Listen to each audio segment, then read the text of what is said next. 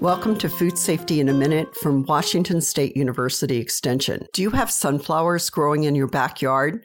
For many home gardeners, they're in plentiful supply this time of year. To dry sunflower seeds, wrap the whole flower with cheesecloth to prevent birds from eating the seeds.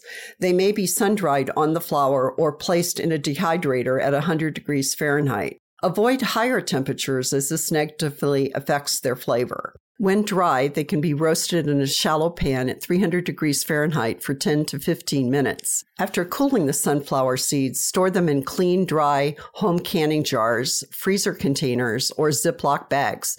Place them in a cool, dark place for storage. For more information about food safety and drying foods, visit the National Center for Home Food Preservation. This is Susie Craig from Washington State University Extension.